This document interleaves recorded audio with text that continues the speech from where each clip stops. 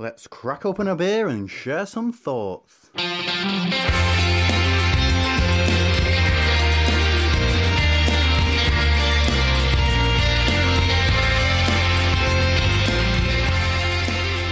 Welcome to Opinions, and we're back in your ears once again. The beer is in the glass and we're ready to go, but we're not alone this week, are we, Martin? No, very excited to have this returning guest.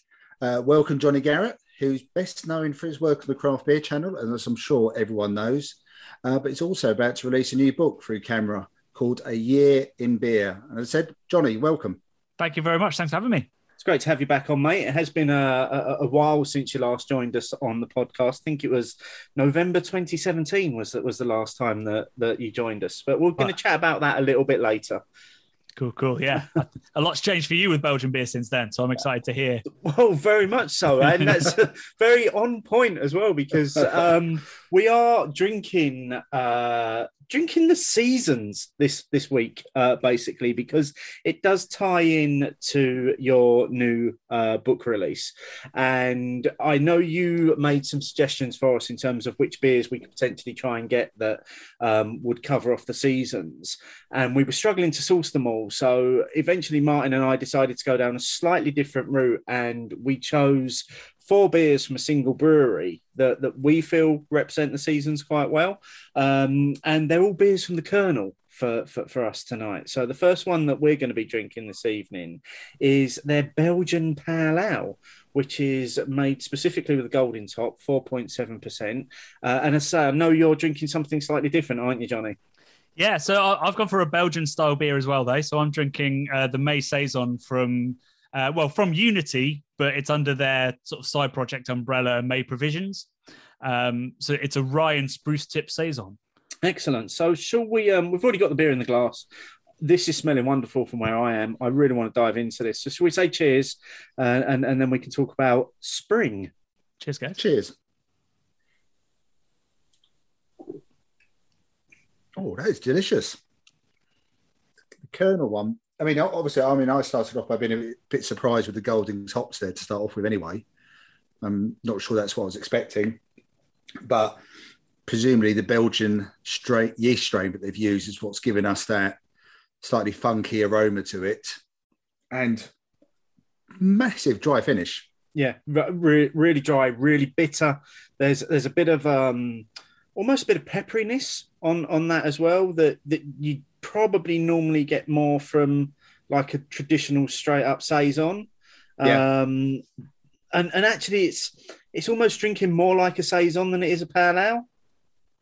I would concur with that. Not sure I've seen many actual beers titled Belgian Pale Ale from the Colonel or overtly going down the Belgian route. We know they do their Saisons and sours, but I don't know if I've seen anything like that. But I would agree. It almost is too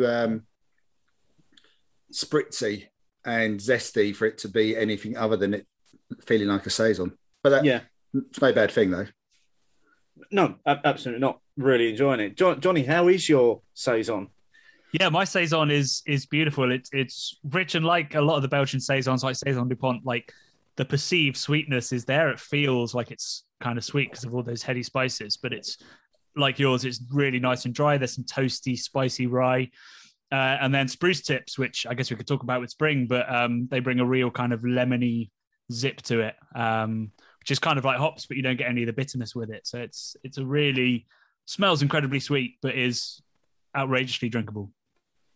And we're drinking these beers, as I said at the outset, so this is to represent spring. So, Johnny, without giving away too much from your book, what are some of the characteristics that you would look for at this time of the year when looking to choose a beer? Yeah, it's interesting. So I should probably give a little bit of context around sort of the idea of the book, because essentially there's kind of 2 ways of looking at seasonality in brewing. You've got seasonal brewing and then you've got seasonal drinking. So seasonal brewing to me is, stuff where nature almost dictates what you can do. So it used to be that nature dictated everything. We couldn't control the temperatures of our fermentations. We couldn't control when ingredients were ready or in season or anything like that. So we were just entirely at the mercy of the seasons and the weather and the harvests. And we sort of ironed out those seasonal seasonal kinks over the years through pasteurization, refrigeration, that kind of stuff. And maybe some people are coming back into that. But then there's seasonal drinking, which is exactly, I think, what you guys did, which is you thought about spring and you thought about the flavors that you wanted to get from your beer. And that could almost be any beer in the world, depending on your experiences of those seasons. So when it comes to seasonal drinking, I think spring, you're thinking of freshness. You're starting to think of the first longer days, the first warmer days, drinking outside. So everything to me should be, sort of April showers, floral, the new growth of flowers coming through, of ABVs dropping again, as we're not looking to get warm. We're looking to have a couple of beers outside. So sort of it's fresh, it's dry, it's floral, it's zingy, and it's getting back into like pint territory where spring and summer is all about the pint. Okay, well, this beer ticks those boxes. The Belgian Pale Ale from the Colonel. So I think it was a really nice evocative description there. And obviously spring covers obviously maybe 1 or 2 months, depending the time of year and how people view it. March, April, that kind of thing. But I do like that thought process. And obviously I was thinking about how I would have approached a book, and you've got in the question I want to ask is, did it go in a different direction to what you originally set out? Yeah, I mean, I have to be entirely honest. The pitching process was a little bit weird. So I went to CAMRA, the publishers, with an idea. And actually, the idea was a little bit too close to Matt Curtis's new book. So they came back to me. It was like, have you got any other ideas? We were thinking about something around seasonality. So I went away and I was sort of like, right, seasonality. Like I drink seasonally. All the cliches of like lots of lager and hoppy beers in summer, and then dark beers in winter, Christmas beers at Christmas. But I was sat there and I was going, I don't think I can get 60,000 words out of the idea of seasonality. But before I said that, because obviously, I'm a writer, I quite fancied another book deal. So I was like, no, I need to sit down and think about this. And so I sat down, I just started by making a note of all of the events that happen throughout the year in the UK, all of the famous beers that get released throughout the UK, and started trying to look at the patterns and see what was going on. And really quickly, the whole book just fell into place. And suddenly, there's a couple of months where you're a bit like, I'm not quite sure, what I can do for this and what's really happening. I'm looking at February. But other months... Can you stop picking on February? There's nothing wrong with February. Is that your birthday month? Am I? Yes. Well, sorry. I mean, there's a great reason to celebrate and drink beer in February, and that's Martin's birthday. But other than that, there's Valentine's Day, Pancake Day as well. So, I had months where I kind of struggled, or where I had to get outside of the beer kind of sphere to find something, like I did with the National Pizza Day, which is a big passion of mine, beer and pizza. But then months like October, I couldn't find space. We had to cut chapters out of September and October to hit the word count. So I would never have written this book 2 years ago. I wouldn't have thought, and I'd look at it if somebody else had written it, I'd be like, how are you going to turn that into a book? But as soon as you think about it, and I think it's true of seasonality in brewing, everyone thinks they don't drink seasonally. But if they sat down and looked at what they drank throughout the year, or looked at what they want from their beer around the year, suddenly they'd be like, oh, man, I really, really do. And I didn't even realize. Yeah, I think it's quite interesting the way you actually split it between brewing seasonally. I definitely think I was definitely looking at it from a point of view. And the reason why me and Steve had chosen the beers was drinking seasonally. There was definitely what I had in my head, but that still comes out in the book as well. More so with your lovely pictures, which a bit like the warning I gave to people when reading Matt Curtis's book, have beer and food nearby when reading this book. That's all I'm going to say. Well, thank you. Yeah, I mean, some of the shoots that I was doing were just sort of shooting themselves, like in the English hop harvest and the malt harvest. I got so lucky with both days and just got the most beautiful light. And it just looked immediately seasonal, immediately made you thirsty. But I mean, that sort of feeds into this idea that we think about, you sort of said that you thought about it from what's going to taste good. and they're hugely interlinked. Like it's not just it happened to be that we all thought that the same flavors would work in spring. It's because spring offers up those flavors, whether it's in the food, whether it's in the drink. It's just the aromas as you walk around. So it's definitely not sort of coincidence that we all land that way. And even if we're all drinking, most beer geeks drink IPA all year round. But I talk about in the book a lot about how there are different IPAs for different seasons, whether it's polar opposites, black IPA in winter and New England IPA in spring. It could also just be different hops. The New Zealand hop harvest lands on our shores at a different time as the American ones do. The Americans come 3 or 4 months later in spring, which is why IPAs probably will taste at their absolute best in spring, because every brewer is using their new hops from that harvest. So, even if you're just an IPA drinker, you're drinking seasonally.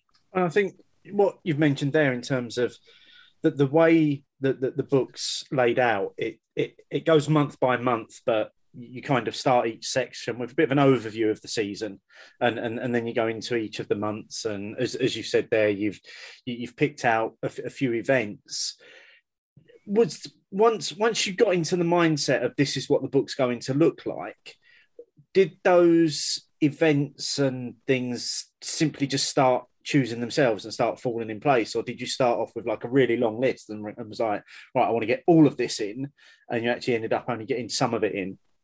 I mean, I've done this twice now. I've written 2 books where I've had to be really careful about what I put in, because this was written during lockdown, which, I mean, it is mostly a travel book, and that was a bit of a nightmare. And so every time I wanted to put a beer in, a brewery in, or a pub in, or anything, the once I had that long list, the main way that you guarantee getting in was like looking like you weren't going to close forever. So that was a real consideration with this book, because I wanted to have longevity.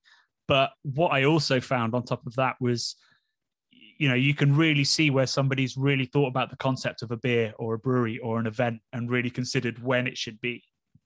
Like when I talk about IPA Day, which is in August, I took the idea of IPA Day apart in the book, because I was like, this is the most stupid fucking time to have IPA Day. Like, we talk about how you need to keep IPA cold, but we're celebrating it at the height of summer. We talk about how the hops come over in sort of February, March, April. So you're coming at a time when there's no fresh hops coming in. And you're just before the harvest of New Zealand and English hops. You're like, this is a mad time to be celebrating hoppy beer and stuff like that. So I still wanted it to put it in because it's the biggest sort of hashtag day in the beer calendar. But, probably lots of other events got put out of the book because you're like, it doesn't make any sense for you to do that right now. You could say the same for Great British Beer Festival. Why would you be in a glass building in the height of summer trying to serve perfect cask ale? It's kind of mad and aseasonal to do that. Yeah, and to be fair, there's definitely a few Canberra summer beer festivals that have suffered purely because of the time of year they're trying that on. Mm-hmm. And, a few wet towels doesn't really cut it, does it? Certainly not by like day 3 or 4. Yeah. Anyway, it's one of Steve's favourite pastimes is drinking warm, flat, gravity poured cask beer at Canberra festivals. Can't get enough of it. That's the peak of seasonality for me. That really is. Johnny, you mentioned that it was a lockdown project, so obviously it gave you something to do during those months. Mm-hmm. It must have, to a certain extent as well, helped you through that period, because you're a freelancer, aren't you? So you're someone who earns your living from being able to go out and work in the beer industry, and for many months that was closed. So did it enable you just to have a little bit of a focus and to know that you were working towards something at the end? Yeah, I mean, during the first and second lockdown, it was an absolute godsend, because work dried up almost entirely for me. Like, luckily I have the craft beer channel, which we'll talk about later, and I managed to plow so much more time into that. But without this book, I'd have been really worried, and I actually didn't qualify for any government support either, because I hadn't been a freelancer for long enough. So I had zero income for about 3 months, but luckily had this book that I could work on. For the final lockdown, it became a real curse though, because I'd been putting stuff off, going, I'll wait until lockdown's over so I can go to these places that are a bit further flung I can go there and not have to worry about spreading COVID to anybody. And then, of course, the freedom never happened. So this book was submitted in April, and we weren't sort of properly released until when was it now? Was it June? Well, mid-June or July. Fully release was July, wasn't it? So Yeah. it was all the stages before that, April and May and bits in June, here, there and everywhere. It was mid-July before it was the off you go kind of thing. Yeah. So, I mean, it was, I can't tell you how good it was for my mental health for the first half of the lockdown and how terrible it was for my mental health sort of the second half. But I was really keen to not make it a lockdown book as well. So I think there's only 2 photos where you can see a mask. And there's no real, the only time I reference it is in the trip to Harvey's, where the head brewer there, Miles, talks about how the thing he was most scared about in lockdown wasn't being put out of business. He thought if his yeast died, he'd be out of business. That was his primary concern. It was keep the yeast alive. So he just brewed just enough to keep his house yeast going. I think it's an interesting point that you say there about not wanting to make it a lockdown book, and the imagery that there only being a picture of a single mask. But I think at the same time, I don't think we should be trying to erase that completely, like it never happened. There needs to be historical markers, doesn't there, for the future, for future generations to look back and say, well, there was this period of time in 2020, 2021 where people weren't allowed to go out. What was all that about? And I think if we start to find that books and videos and films and podcasts and radio stop mentioning it like it never happened, you're essentially trying to rewrite history a little bit, aren't you? I think there's going to be a lot of writing about COVID in a couple of years' time. I think, certainly in terms of the impact that it's had on brewers and on the brewing scene, it's too early to really tell.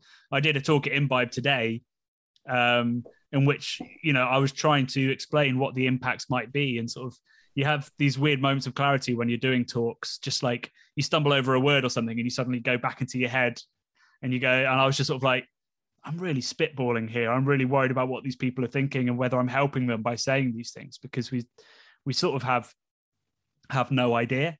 And so I don't know whether there'll ever be a book about it, but hopefully we will be able to analyze it, and it won't just be sort of ignored as like the year that never happened, because it's going to have such profound impacts on small businesses.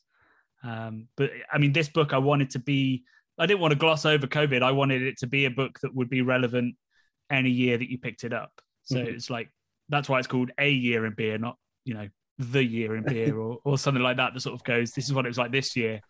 I was kind of keen to make it. And I don't really mention specific beers that often. It's often, Siren make amazing imperial stouts, or the best smoked beers come from Torside. I don't specifically talk about beers in case that dates it too much. Yeah, because you could easily do that, and suddenly that's the beer which they decide to discontinue. Yeah, well, I mean, I learned it the hard way because we did a book, the London Craft Beer Guide, and I knew it was going to happen. I said to the publishers, which was Penguin, I said, we can do this book, but in 2 or 3 years' time, half these pubs are going to be closed. A couple of these breweries are going to be bought out or closed.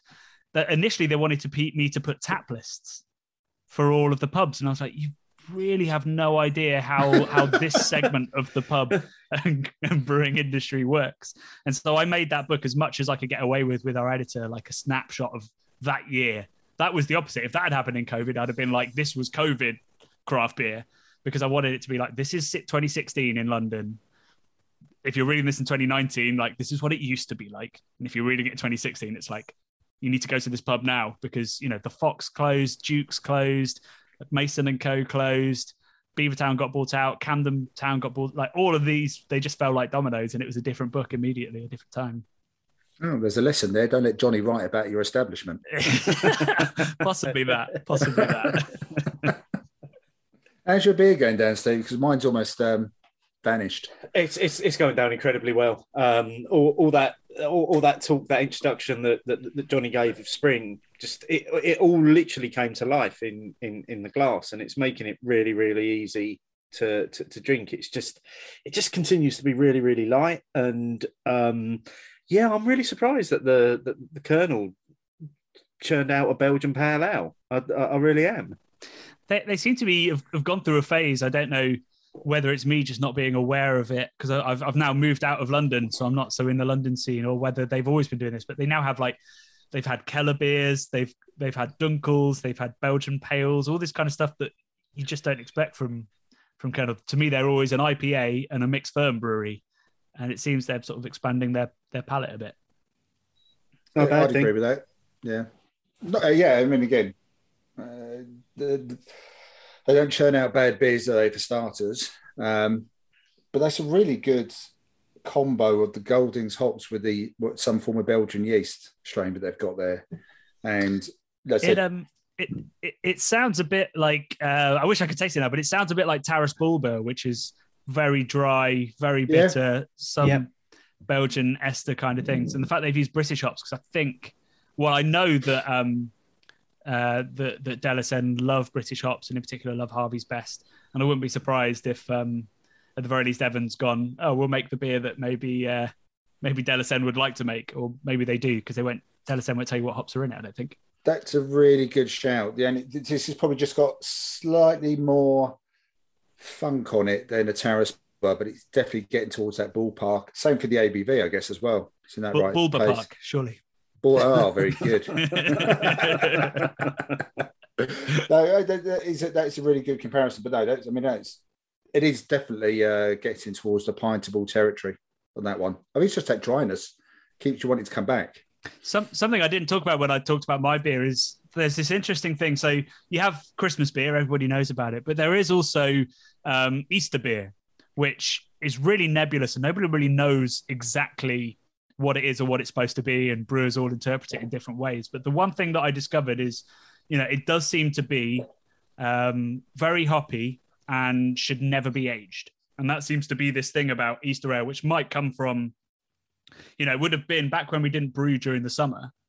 It would have been the last brews until September, October time. So you'd brew something that would last a couple of months, which would mean a high hopping rate, but not something that you were going to age out like you would in October with a high ABV. So maybe it meant that you hopped it high to keep it from getting infected, but you weren't going to age it very far. So you'd keep the lower ABVs. And so you kind of come out with this hoppy, not to be aged kind of beer, which makes sense with what you're drinking and the Saison I've got, which is, loaded with delicate flavors like spruce, which only comes out in spring and is gone a week later. I've drunk a beer with spruce tips in it. So I think you said at the outset that gives it sort of a bit of a lemony aroma and flavour. Yeah, they're the new growth of the branches on spruce trees, and they look like tiny little Christmas trees. They're incredibly bright green, and you can just eat them like that. They're lovely and soft, and they're kind of piney and lemony. And if they're really sort of in peak condition, they're quite oily as well. And yeah, it's sort of, you can get those really dialed in like lemon and pine notes, like a really great Cascade or Centennial, but with none of the bitterness that's associated. So they're a really interesting thing to brew with. And I think they were used in unhopped ales hundreds of years ago, before hops were sort of used in most beers. Oh, okay. Adds a bit of the flavouring and the aroma then. Yeah, exactly. Yeah. After all that talk, I'm ready for a second one there. I'm ready to move on to our summer beer. Yeah, yes. So we, again, continuing on our theme of beers from the Colonel, as most people will probably know, Colonel aren't famed for their lagers, which is probably what most people would reach for in terms of a summer beer. So we went for the next best obvious thing, which was just the biggest, hoppiest IPA we could find on their website. Yep. India Pale Ale, Citra Columbus, 6.8%. Can't wait to try this one. No, I'm really looking forward to this. Johnny, what have you got for your summer beer? So my summer beer is a self-plug. So for the release of A Year in Beer, I went to 4 breweries and asked them to brew a collaboration with me, and we'd brew a beer that represented that season. So I went to Daya for spring. We brewed a West Coast double IPA that we hoped would taste rain-soaked pine, was what we were going for. So it's Idaho 7. Oh gosh, I've forgotten now. Mostly Idaho 7. That's what we were really, really going for. Maybe a bit Chinook, I think. And then we've got a barley wine from Siren, of course. And autumn is a green hop beer, green hop golden ale on cask with elusive. But the one I've got for summer is a Czech style pilsner from Lost and Grounded called Sunshine State of Mind. So it's a pretty traditional Czech pilsner. So it's all SARS hops. It's got a single decoction, probably a double decoction to be used for a beer this strength generally because it's 5%. But because it's Lost and Grounded, Alex has fermented it bone dry. So it's really crisp, absurdly drinkable. And I bet I finish this before you guys finish your IPA. Sounds like a challenge. Ready, steady, cheers. Cheers. That's stupidly dangerously drinkable Colonel IPAs, isn't it? It's not very bitter on the finish though. It's certainly Really, not. really soft, isn't it? Yeah. It's a really soft mouthfeel, and the head retention is quite soft as well. There's like very foamy. There's I'm getting lots of orange on this one, and it is almost. It hasn't got that earthiness, the earthy dryness that you associate a lot of the time with Colonel. That seems to be missing on this occasion. But it's really tasty, very drinkable, and would sort of sit quite nicely between people who love your West Coast and your East Coast, I reckon. Maybe that's what we're going for. The classic mountain style IPA. That's the one. That was the exact phrase I was looking for. So does that become an MS IPA? I'm not sure that's the abbreviation you want. No, probably not. It's actually my kind of favorite style of IPA because I do love those juicy flavors you can get from the yeast, but I find New England IPA, particularly double IPAs, just far too sweet. So it sounds like I need to get hold of some Colonel beers because that's right up my street. Yeah, this cracking. This is really nice. How's your one? Is it as expected? You've had it before, I assume, anyway. Yeah, Alex very kindly sent me a case. There is not a case in my fridge anymore. I've got to, so I'm going to make a film that sort of talks about the beers that I brewed and brings a bit of the book in. And I've actually got to the point where I've had to hide the final 2 cans because either me or any friends that come around will drink that before I filmed it, and I need it. So that's how drinkable it is. I think it's a brilliant beer. My only criticism would be I'd like a bit more decoction character, but I think Alex wanted it, really dry and not too caramelly because he loves a dry lager. While we're drinking through the summer beer, I've got just a couple more questions about the book and the process of writing it during lockdown. Mm-hmm. It must have given you a great opportunity to play with all the recipes that you've got that feature in the book during that time. How many of those recipes did you get right the first time? How many of them evolved over many days, weeks, months? So the pretzel recipe,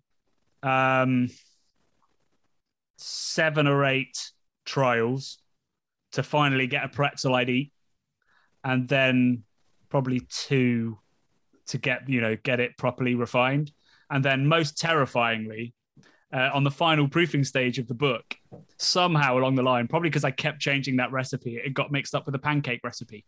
So I opened that page to proof it, and it said on the pancake page, it was like, and now placed in the oven for 20 minutes. And I was like, wait, no, pancakes don't go in the oven. Pancakes don't go in the oven. What's happened? Not unless you're making Yorkshire puddings. Well, yeah. So yeah, that one was the hardest to get right. The brownie recipe was actually one from the Craft Beer channel, which I, pretty much wholesale just planted into the book. But that one, I'd wanted to do an Imperial Stout brownie for so long on the Craft Beer channel, and I just couldn't get it right. And in the end, luckily I know a professional baker, an amazing baker called Bee Berry, who has Bee's Bakery, and she basically rewrote the recipe with me. And we put that interview live on the Craft Beer channel because I was like, I can't take credit for this. So yeah, some of them were really hard to get right, but that pancake recipe, it was an idea in my head. I did it. It worked. The porter recipe I had something similar in a restaurant in a pub, the Rising Sun in Truro, a really lovely sort of gastro pub in Cornwall. Tasted that and was like, I'm pretty sure I know what's in that. And I went home and made it, and that was it. So, it was a lot of fun. I had a lot of time on my hand to get all of that right. What was more fun was doing the photos for that as well. So I bought a proper like you'll see in the photos, like an old school board that I could put it all on, and just spent 5 days just cooking up amazing food, and then going up to my wife who was working at a desk going, do you want some stew? And then after that, some pretzels, and then there's a brownie, but then there's some pancakes. Just like, but they were good days. I think that leads on quite nicely because you've done a few bits about pairing in the book. And 2 of them I just want to talk about here. One of them is probably more obvious, like cheese and beer. Mm-hmm. I think there's quite a lot of people have spoken about cheese and beer, but I sometimes think it's still a bit of an overlooked pairing compared to, say, and cheese or wine and cheese. But also beer and chocolate. I struggle. I definitely don't struggle with cheese and beer. Be honest about that. Give me some Dairy Lee and beer, and I think the two go well together. But beer and chocolate, because me and Steve did do some little foodie bits once to see if some foods matched what the beers were saying they were supposed to be like a while back. I can't get on with the sweet stuff in the beer, especially if the beer is already sweet as well. So would you have any tips about pairing the latter, especially beer and chocolate? I think with chocolate, I mean, I talk in the book about the difficulties, and I basically say that milk chocolate's probably best left alone. It's just it's so intense, so sweet, and such a sort of signature flavor. I wouldn't really match anything with it. But the key thing, and the thing that people get most wrong with beer and food matching is actually matching intensity. You know, lots of people say, oh, the best thing to have with a curry is a lager. And I say, absolutely not. You're not going to taste the lager at all. It's going to taste like soda water. So you need to get that intensity correct. So in the book, we've got a really heavily fruited, it's a Yonder. So Yonder have started still using their mixed firm yeasts, but, you know, triple fruiting them, or whatever the phrase is you want to call them, and making them kind of pastry beers. And with white chocolate, that really, really works because you've got intense sweetness on both sides. Whereas if you put that, you know, people will be like, oh, that's a raspberry beer, I'll put that with dark chocolate. If you put those two together, all you're going to do is get the bitterness from the dark chocolate. So for that, you'd need something that's intense in a very different way. So it's not only matching the actual flavors, it's matching the intensity of it. Otherwise, you end up unbalanced again. And what would be your chosen beer with a curry? Great question. I'd probably go for a classic mid-century saison, like Saison Dupont. Possibly a Weiss beer, maybe if it's got some hop to it. So like the Schneider Weiss Tap 5, the collab with Brooklyn, I think could be brilliant with curry. Or an IPL could be really, really nice as well. If you want that crisp and that cleanness, but you need some heft so that you're not just sort of wiping out your palate, then I'd go for something like that. I could definitely say the IPL would probably be out of those three with the ones I'd go for.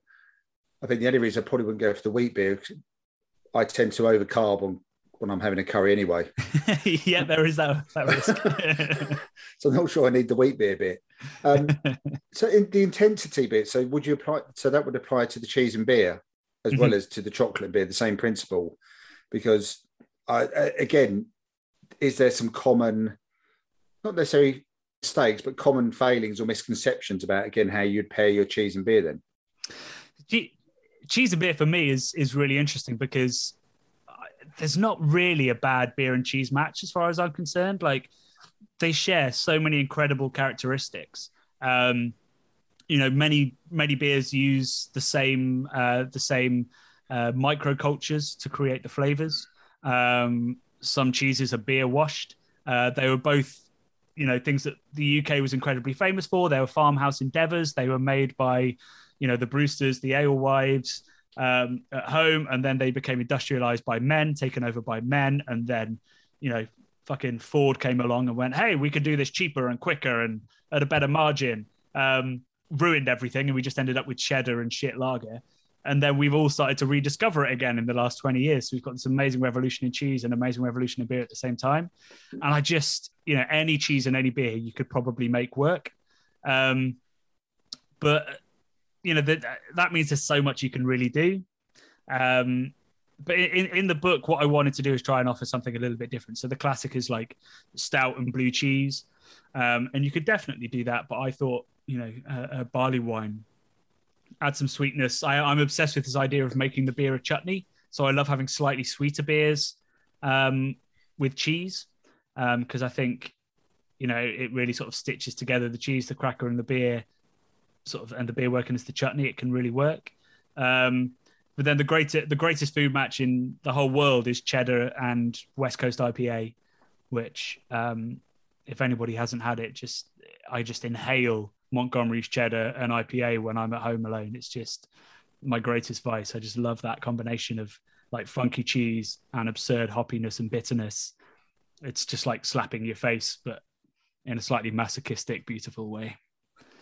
All right, well, you two can carry on the show now. I'm off to get some cheese. It's wonderfully insightful. I think the intensity bit is a really good point. The way you've described it there, as because I would have gone down that initial route, that example you gave of the dark beer and the raspberry flavors with the beer and the dark chocolate. Because in my head, I've had dark chocolate, very nice dark chocolate with that sort of raspberries and berries in it. Mm-hmm. So I'm trying to replicate that kind of chocolate with the beer plus the chocolate. So that's definitely very, very. I mean, you started off by saying you didn't know how you'd get 60,000 words into the book. Yeah. You ended up with 70,000, Johnny. There's there's so much content in there. There is literally so much content in there. It's a fabulous read. And if people want to skim, there's plenty of pictures to before they really delve into the detail. So yeah, and that was really key for me. I wanted to be something where you could pick it up and read it all in one go, but equally, I really hope that people will go, I've read the whole book, but I've forgotten, it's November now. What happens in November? What do I need to know? Where do I need to get my cheese board from? And what am I going to be matching with it? So you can just sort of dip in and go, I fancy a cheese board. I'll see hopefully what Johnny said and see if it works. But cheese is for life, not just for November. I totally agree. Really, every chapter should have had a cheese and beer matching section. Maybe there's your next book, Johnny. Just cheese and beer. You can have that one on me. As long as Steve gets invited to the launch night. You're in. You could be on the tasting panels. You're in. Fantastic. You spoke about Easter beers. It would be remiss of us to not mention two specific style of beers when we're talking about a year in beer and seasonality, and that would be the dreaded pumpkin beer and also the idea of Christmas beers. So where do you stand on those two particular styles? Can we call them? Are they styles, or where do you stand on them? I mean, I don't think they're styles. I think they're approaches. They're concepts. Pumpkin beer, I think the concept is a lot of fun. I don't think that the idea of a pumpkin beer is any more ridiculous than most of the pastry stouts that have 4.6 on Untappd. But most pumpkin beers are bad. I think because they're treated like a lot of non-Belgian Christmas beers, they're treated as novelty. If you go to Belgium and speak to a brewer about their Christmas beer, they're dead fucking serious about the recipe, about the approach, about the ideas behind it. If you go to an English brewer, they're like, yeah, we put some cinnamon in that, thought it'd be all right. And then they put a novelty Santa on it and go, Christmas beer. And then just really hope it sells before people discover it's shit. And they have to, I don't know, drain pour it in January. And the same is kind of true of pumpkin beer. I mean, there was this phase, and I understand why people hate pumpkin beer, because there's this phase where it was all people talked about for like a month and a half. And that expanded to like 2.5 months because people started releasing them in August. But I think, fundamentally, like we talked about elusive already, but Andy's Carven Yams, which is, it's got real pumpkin in, but you probably wouldn't know it. I think it adds a little bit of caramel maybe, but it's hidden by all the dark malts of the porter anyway. But, it's just a heavily cinnamon, nutmeg, and kind of, British hop spicy kind of porter. And it's a little bit sweeter than his usual porters. And I just think it's a really lovely cask ale to have in sort of October time. So it's, I'm so behind the idea of pumpkin beer. I just think that taking the novelty out of it would be great. It's not like pastry stout where the silliness of it makes me excited. With pumpkin beer, I'm like, no, I want I want to see this beautiful secret blend of spices that you're using and see it done well. And Christmas beer is one of my favorite things on earth. One of my favorite beers in the world is St. Bernardus Christmas. But again, they're quite refined. Like, I hate the Guden Carolus one, which is, I think, the best selling one. And it's just like liquid licorice. And it's horrendous to me. It's novelty. I'd never dismiss novelty in beer. I think people should enjoy the novelty, but it's not for me. I think that's quite a key point there that you said, right, as you started talking about the Christmas beers, in terms of the approach that Belgian brewers have to their Christmas beers, whereas in the UK it generally does tend to be regional breweries rebranding their best bitter by dumping a load of Christmas spices in it.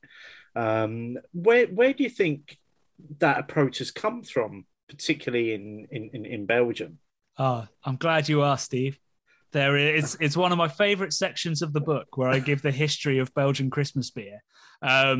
Belgian Christmas beer started in Scotland. So the Belgians were in love with Scotch ale. So big, sweet, amber, very smooth beer. And they were selling a lot of it to Belgium, I think at the turn of the 19th century, I think it was. And some enterprising salespeople in Belgium decided to buy some slightly stronger versions from Scotland, and they relabeled it Christmas Scotch Ale. So the entirety of Belgium, who loved Scotch Ale and were buying huge amounts of it, then associated slightly big, sweet, caramelly beers with Christmas. And so the Belgian brewers, as Belgium started to really get its act together and produce beautiful, non kind of lambic beers, that was the start of the inspiration. So they were like, it's big and it's sweet and, it's not boozy. And that's what matters. So it's big, it's sweet, it's drinkable. And I think that over time, a little bit of spice has crept in there because they want to add a seasonality to it. But mostly it's about that malt character that those Scotch ales had and being incredibly clean. So they never overdid it. They were like, it's Scotch ale based. It's got to be beautifully clean and drinkable. Whereas England then looked at all the spices and went, oh, that's how you do it. And did all the spice stuff without thinking about the origins of the Scotch ale. So yeah, I think that's where it comes from, because the brewers there, their recipes are based off of a very different thing. That's fascinating. No, that really is, and there's loads of little bits like that in the book as well, where you do delve into some of the historical side of things. I think from having only skim read it in preparation for chatting to you this week, I can say that the balance that you seem to have struck between here's a bit of history, here's a bit of beer, here's some bits you can do with food and beer, and here's the whole context around seasonality, struck such a nice balance in terms of how it all weighs up together through the book. And it does really take the reader, without making it sound like a cliche, it takes the reader on a journey throughout, starting in January and going right through the year until December. Thanks. Yeah. I mean, it was that was part of the whole thing of being like, can I fill this book? And it was like, I could write about St. Patrick's Day and talk about all, the amount of Guinness that's drunk. And I do reference that, but really I was like, how do I write a chapter on the fact that suddenly we all drink stout in March? And we're all Irish as well, aren't we? And we're all Irish for a couple of days. Yeah. Like, how do I write about that in a relevant way? And in the end, I write about a walking tour I took through East London, trying to find a pub that said porter on the side, not stout, and told the history of porter through that. And then went, isn't it mad that porter died such a death completely and was completely taken by stout because Guinness, just reinvented what we considered a stout was. Stout's just a strong porter, but now it's a 4.2% nitrogenated dark beer. And sort of, talking about how seasonality isn't just about the weather, it's about humanity's imprint on it as well. It's like, yeah, dark beer is probably nicer in February and March, but why does it have to be nitrogenated? What has St. Patrick got to do with it? St. Patrick had fuck all to do with beer. They thought that he was the patron saint of beer, but really, because he was stood next to a barrel in some paintings, but actually the barrel was full of dead kids. It wasn't full of beer. So it's just like all these human errors that are sort of resulted in us drinking whatever it is, 3 million pints of of Guinness on the 17th, 18th of March, 14th. Sorry, Ireland. 17th of March. How could you not get that date? Oh, no, I'm going to check the book and check I've got it right in there. Just a final word on the book then, because I have nearly finished my IPA and I can still see that you're still drinking your lager. Oh my gosh! But yours was a 440ml can. We're only on 330ml bottles, so you can be forgiven. Just kind of a final word on the book without giving too much away, because obviously what you want people to do is go out and buy it and read it. So you do question throughout the book if seasonality is a thing. And there was a particular line towards the end of the book that really summed it up for me. And it's something that Martin and I have spoken about on a number of occasions. And it's something in particular when we did the show with Ken Grossman from Sierra Nevada, he even said the same thing. And that was that the context matters as much as the beer itself. How important is that when it comes to not even seasonality, just enjoying a beer at any time of the year? I think so. I've been in the beer industry, working in the beer industry now for nine years. And the thing that I've learned most is that beer doesn't change as much as you think it does. It's you that changes. So when people say this recipe is not the same, and you look at the brewer and he or she, they're just baffled. They're like, it's the same recipe, the same suppliers. Of course, there's a seasonal element, and I talk about that in the book. But when you have it, where you have it, what you ate beforehand, who you're talking to, what music's playing, what kind of glass you're drinking from, what the temperature is in the room, whether you're happy or sad that day, whether you're distracted or, really focused on the beer, all this doesn't just affect your enjoyment of beer, it affects the literal flavor. And that's what I was trying to get across in a book about seasonality. It was like, as much as it's, our journey around the sun every year, it's also our personal journeys and how they're affected and how much they change. What's outside of the glass is I think more important than what's in the glass. If you're going to a good brewery, you're going to Lost and Grounded or Colonel, it's very unlikely you're going to have a bad beer. But like I got a tweet from somebody, Colonel were in my book, the London Craft Beer Guide, and somebody messaged me going, I went to Colonel, had a terrible time, rude staff, terrible beer, thanks for the tip. And I just responded, I was like, I can assure you, with all due respect, I can assure you the beer was not bad. So I'm sorry the staff were rude, because that probably ruined it for you. He didn't respond, but my point was sort of like that.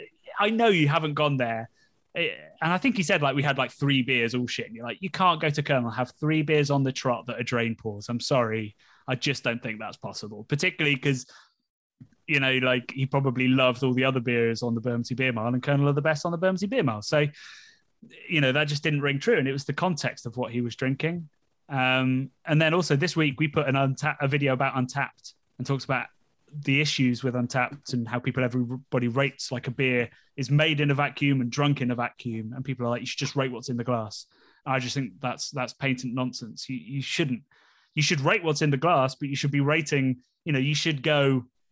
The extreme example is don't rate a sour if you don't like sour beer, but the less extreme example is don't say a lager's rubbish if you drank it warm, sat next to a radiator while your partner screamed at you for drinking too much, because that rating of that beer is not going to be great. So, the context is everything with everything that we do. This podcast, some people enjoy it, some people won't. The people on the treadmill are desperate for a beer right now, and they're probably like, screw those guys. Whereas somebody sat there with a beer going, this is the best podcast I've ever listened to. I'm going to buy that book. What was your final thoughts on the IPA Citra Columbus from the Colonel? For me, Colonel is always drinkable, but that earthiness, that dryness that I normally associate with their beers, usually it makes it drinkable, but you have to work a little bit harder because there is that earthiness and dryness to it. Whereas this one was so soft, but without that New England type of the sweet, possible potential cloyness. It was still clear. It had lovely head retention, loads of bags of flavours, but it stopped. It didn't have that bitter, dry finish that I often associate. And that I had to drag out the 330, to be honest, the 330 bottle. And at 6.8, I reckon that a few of those could put you on your arse if you're in the tap room. Easily, yeah. I agree to a certain extent. I kind of missed the earthy bitterness from it. It was maybe a little bit too soft for me. I would have liked a bit more. I think there was a bit of an underlying dankness going on with it as well, and I'm not sure whether that was coming more from the Columbus hop than the Citra hop, because what I wasn't getting was that normal crisp citrus bitterness that you normally associate with Citra. It seemed as though that was very muted and in the background. So yeah, it was an enjoyable beer. I think I would have rather a bit more bitterness on the finish though. Fair enough. It's also what we used to from the Colonel as well, isn't it? So yes, you would have had yeah. an expectation level at the start of that. Probably affect your untapped rating, that expectation, wouldn't it, Martin? Just Stop, saying. Stop. Have you finished your lager yet, Johnny? I finished my lager, yeah. Don't say it like that, like you knew I wouldn't. I got there. I was pretty confident you'd finish a lost and grounded lager. Let's move into the autumn then, which is obviously quite topical for as the time of year that we're actually recording this podcast, as we're coming into mid-September. For Martin and I, we are on the Colonel's Brown Ale, and this was brewed with Amarillo. Johnny, what are you moving on to? I'm having a bottle of the Harvey's Bonfire Boy, which it even says on the back, it says brewed seasonally. Thank you, Miles, for the November 5th celebrations. So you think it's a smoky beer, but he actually only uses black malt. There's no actual smoked malt going in there, I think, because, regional UK cask brewers don't want huge, intense flavors. So he's just gone for a bit of black malt for that smoky bitterness. But I've never had this beer before, so I'm excited to give it a go. And in terms of autumn, what are the sort of characteristics that we'd be looking for our beer at this time of year? So, I mean, there's two big sort of chapters in the book and two big moments in brewing, and that is sort of March. So in the UK, you used to have March and October beers. In Germany, you'd have obviously Märzens, which were brewed in March, but actually drunk at Oktoberfest. They were invented for Oktoberfest back in, I'm going to say 1849, I think, was Spartan's first Märzen. But so, yeah, you brew lots in March because that's the end of the brewing season before it gets too warm to brew. And then you brew lots in October once you can brew again. You've got the fresh hops and the fresh malts. So because of that, there's two sides. You've got the seasonal brewing, which is using the fresh malts, using the fresh hops. So you'd expect lots of fresh hopped, green hopped bitters, green hopped porters, green hopped golden ales, loads of fresh, almost like grape-like, really sort of delicate aromas from those green hop beers. But you're getting into the darker of autumn. So red IPAs, smoked beers. I've got a wonderful sort of 3 or 4 pages all about Torside that really focus on smoked beers. So starting to darken the colors, up the ABVs, and increase the intensity of the non-hop characteristics. So even the green hop beers, they're more muted in terms of, the citrus, the pine, the juice, and it's more about earthiness, grassiness, hedgerow kind of flavors, blackberries, stuff like that. So that's what I expect in autumn, and that suits the food. Let's dive into the beers and have a taste of autumn. Cheers. Cheers. Another shit beer from the Colonel then, Steve. We've been awful at choosing these ones. But what I want to say is that it's a 5.3% brown ale that almost, when we're talking about seasons, we started off recording this at really bright, still a little bit of warmth, and now it's dark. And it's just sitting really perfectly now. But also, doesn't it make you wonder, though, when you start drinking these beers in the seasonality point of view, that you think, I should just be drinking brown ales a lot more often if I could get hold of them? Because, again, especially then, the Colonel. This is just delicious, this brown ale. It's it's I don't know if it's the right phrase, but like it's a self-fulfilling prophecy. You know, these beers don't sell, so the brewers don't make them, which means the brewers aren't so good at making them, which means they won't sell. So I mean, half the reason that I was really up for the challenge when CAMRA gave it to me is because something I really want to champion is diversity in what we actually brew. Because, I love IPAs as much as anybody, but what I really want when I walk into the bar is an option to have something other than an IPA or a lager or a stout. I want to see the brown ales, the red ales, the kettle sours next to the mixed firms. I want to see all of that so I can mix it up. And at the moment, because we've gone so far into the IPA and lager sort of world, you have to push really hard just to get one brown ale on tap, And I really hope that, this book might seed something in some people's minds to start to be like, I would really like to see some more brown ales at this time of year, even if it's just for 2 or 3 months. And it's why I never speak bad of pumpkin ales as well, because often they're dark and I'm like, that's great. If there's variation, that's great. What do you think of the brown ale, Steve? I'm really enjoying it. I'd agree with all that you said about it. It's fairly malt forward. There's some dark fruit stuff going on in there, and then there is this just sort of lovely balanced.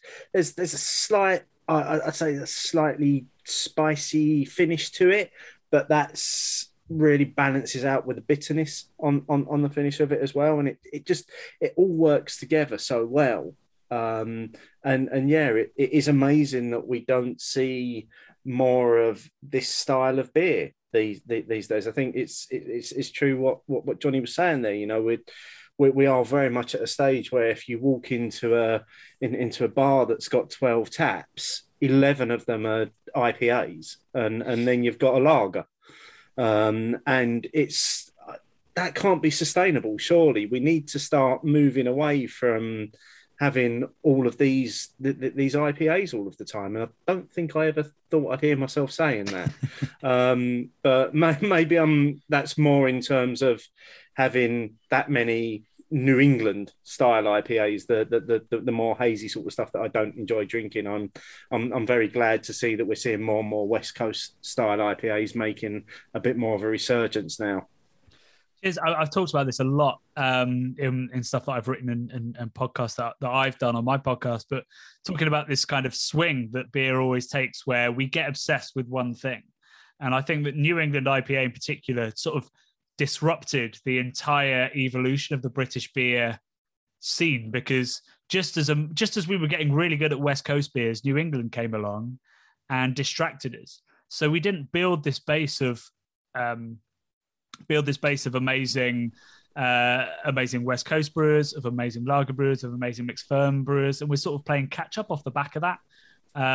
So we have, every brewery that opens in the UK now kind of needs to have a New England IPA if they've got any ambition of doing any volume. Whereas, in America, everywhere that I've traveled in America, there's been so much more diversity in terms of what people are producing. Even you even look at the people that sort of started that movement. You look at Treehouse now, and it used to just be today's offering 4 IPAs. Now, I mean, Treehouse have 4 IPAs, 2 stouts. They have a brown ale called Old Man Ale, which I take issue at, but still, it's that style of beer. They make their own coffee, their own spirits, and they've all diversified because they can off the back of the kind of money that they've made. And I really hope that the UK finds its feet again and starts going, no, there's value, there's opportunity, and there's interest in doing stuff that isn't incredibly hop forward. Even if you love the incredibly hop forward stuff, we're so well set. So yeah, I mean, that from a campaigning perspective, that was the point of the book. I think we're heading that direction. I mean, if we take Cloudwater as an example, they definitely went down the route of a very similar sort of type of beers. And I had the feeling now over the last 6 to 9 months, maybe even a year, but they seem to have broken out of their own shackles that they put on themselves, and they're doing a lot more variety again, and they're doing it really well. I've had some West Coast inspired American pale ales and IPAs from them recently, and they've all been really good. And then some of their limited bottle series have been very good. I mean, they're sort of snake bite. So I think they've sort of thrown off their own shackles a bit again. And if, Cloudwater are one of the leading lights, then I think other people will start doing the same thing. And I think, while I don't think I've been in many bars which has got such a limited range versus so many taps that maybe Steve described, there are definitely times when just turning it on its head a little bit, as well as the variety of beer styles, variety of ABVs would be nice as well to accompany those beers. I don't want to be. Sometimes you feel like it's all 6% plus. For me, that's also a failing. So I think diversity in beer is also styles and ABVs that's trying to appeal to as many people as possible and do it well. Yeah, I talk about that in the book as well. Like in January, obviously there's an inevitable chapter about dry January. And I do a piece on dry January. I did dry January this year to try it out.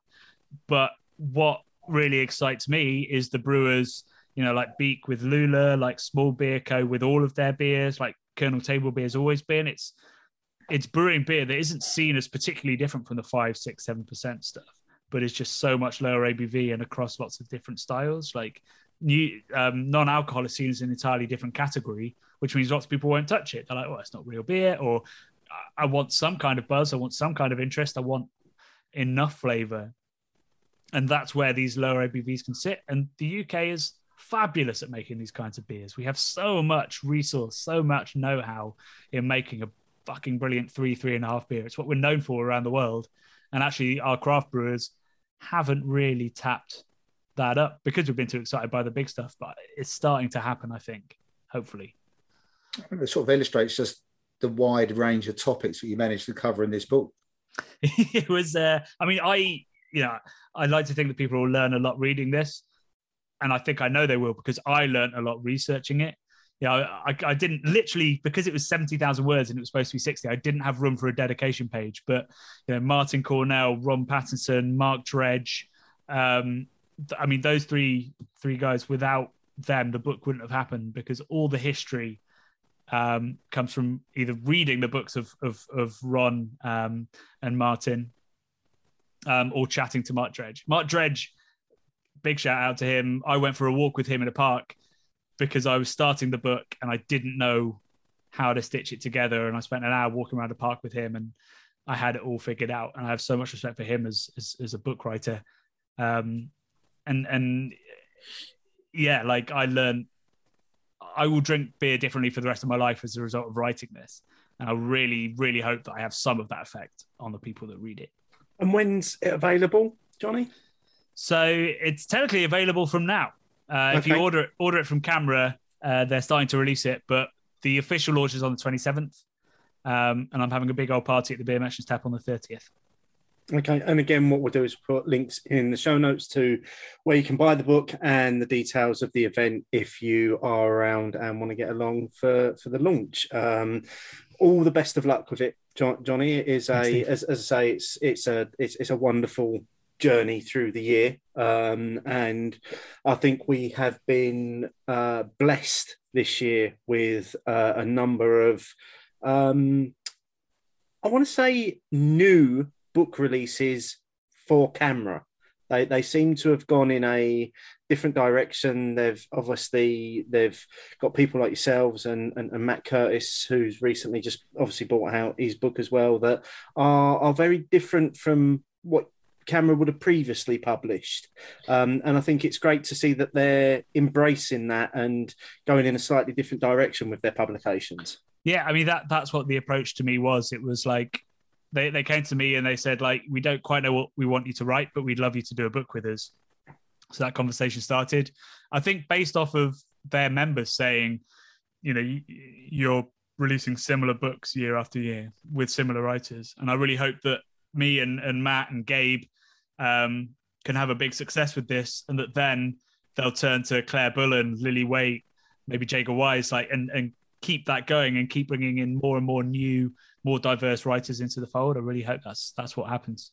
Well, before we finish the Brown Ale, because I'm aware that we're 3 seasons through and we've only got winter to go, we should probably get on to this week's question. Opinions, opinions, opinions, opinions. And that was to tie in with the theme of seasonality. do you find you change what you drink according to the seasons? So we had 539 votes on this. 11.5% of people went for yes, everything changes. 56% of people went for some changes, and 32.5% went for no, tasty beer always. Let's dig into some of the comments we got. Bring on the beer. Yes, but only mildly, but I'm more likely to hit the cider and lager in the summer only. But I drink ale, craft, cider, lager all year round, mostly because I'm a heathen and everything I drink gets fridged to within an inch of its life. From Rob Edwards, I voted some changes. When it comes to drinking out, choice available is a factor. More dark beers are usually available in the colder months. If I like a beer, then the season isn't going to influence me too much, though. From Great Hop Forward, can't say I get a hankering for barley wines, quads, or icebox in the summer. Hefts and wits don't have the same appeal in winter. Fresh hop and pumpkin beers have short season. ESP, IPA, Saison are enjoyable anytime. So for me, some changes. From Sophie at Sober Beer Blogger, without knowing it, I save most of my darker beers for the winter months as it just doesn't feel right to drink them when the weather is really hot. Also, as soon as we get to October, I am ready for more spicy styles and pumpkin beers. Point to brew.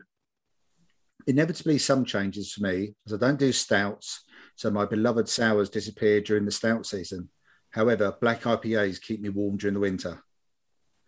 From Graham Hughes, making more casks as the temperature drops for sure. From Mike Maguire, some changes defo, yet as the nights get longer and the weather cooler, I do crave a good stout, porter, red ale, etc. Though when you've drank a lot of dark beers, a nice IPA or sour does wonders to refresh the palate. Conversely, after a session on the IPA, I tend to finish dark. From the Ale Lady, I definitely change. There's nothing like a good rib-sticking dark brown ale, impy stout or barley wine when it's chilly out. Properly warms the cockles. I'll still drink the occasional dark beer in the summer, but don't get as much pleasure from it as my cockles don't need warming. No matter what the style, I tend to go for lower ABVs in the warm weather too, as the sun turns me into quite the guzzler. James at Gammon Baron, it starts with Oktoberfest beers, then moves on to nutty brown autumnal ales, then goes darker in December and hashtag 12 beers of Christmas. Joey Hill, Multiplex Rant, a bit, though to an extent it reflects what breweries produce. For example, I love a red ale, but you don't often see them outside of autumn. From Jack Delaney, like a lot of breweries, we go into the fabled stout season when the nights close in. I'll undoubtedly drink more darker beers because more people will be making them, but if I could get my hand on a lower ABV stouts, porters year round, I'd drink them. And then finally from Rob Zilla at Rob Many Handles, availability inevitably enacts at least some change on what we drink or buy, especially with certain styles being seasonal. That said, I've never quite understood why dark beers, for example, are seen as winter beers. And that's a really interesting point to finish on. Why do you think that is, Johnny? Why do you think that we perceive darker beers as being winter beers? Yeah, it's a really interesting question because it's entirely ahistorical, you know. The change of color in beer, you know, almost all beer was dark until sort of British malting techniques really started to spread after the head brewer at Spartan and the head brewer of what became the Vienna brewery traveled to the UK and learnt those methods from the Brits. It was all kind of amber or dark or brown. So yeah, there's no historical reason for it other than, you know, maybe mild. Well, mild was drunk by everybody. I think it's the food. I think it's food and beer matching. I think we slowly learned that the foods that we were having in winter, once you get into game season, once you get into root vegetable season, that the darker beers started to be a little bit better with the food we were drinking. I think also in the UK, we take that to a much take the idea of seasonality of the beers being dark to a much bigger extreme than most, because we embraced pale lager much later than most countries. So, you know, we were drinking lots and lots of dark beer. I think if you go over to Germany, stuff like that, like the Schwarz beers and stuff like that, probably are even smaller than our sort of stout categories. So I think it must be the food. I'd love to hear your thoughts because it doesn't make a lot of sense to me. I wonder if it's purely whether it's purely an environmental thing. It's dark outside, so you want something dark in the glass. Yeah. I think a few people. I'm not sure that maybe we didn't read out from those comments there. I think a few people referenced like a warm hug in a glass, or almost. You kind of get that from your big imperial stouts, your barley wines, your quads, and yeah, you don't necessarily want that when it's hot and it's light outside. You don't want your evening to finish early. However, in the winter, you're quite happy to be wrapped up in bed by sort of 9 o'clock because it's been dark for hours. Yep. So you just kind of you want to embrace what's going on. I think it's really quite strange in terms of how we do tend to switch, because I guess going back to the original question. And you know, our listeners will know that I really am a seasonal drinker. So as the nights are already beginning to draw in, I'm already thinking about what dark beers have I got in the cupboard, because that's the way that I want to go, rather than turn into the lighter, more refreshing stuff. It's a really good point that I've talked a lot about the context of the beer mattering, and you know, even simplistic things like it's dark outside, I want a dark beer. That can be a small little factor that's stacked on top of, you know, I had beef for dinner, for pudding, I had chocolate, or whatever it is. There's a chapter in the book as well that is all about what beers to drink by the fireside, which initially was an idea I had, and I was like, that's quite a crass idea. But the more I dived into it, the more I realized that, with the exception of some Belgian beers, darker malted beers taste pretty good warm compared to blonde beers. So drinking it by the fire, where the beer is probably going to get warm quite quickly because you've got this raging inferno a couple of feet away, it's going to be a bit better. And that logic extends to the fact that, you know, Guinness is incredibly popular in West Africa, in the West Indies. So, you know, there's definitely, weirdly, although it's cold outside, being in a warm room, actually the dark beers start to make a little bit of sense. So I think it's, you know, it's lots and lots of very different reasons that slowly add up to just being like, yeah, I think it's a dark beer night.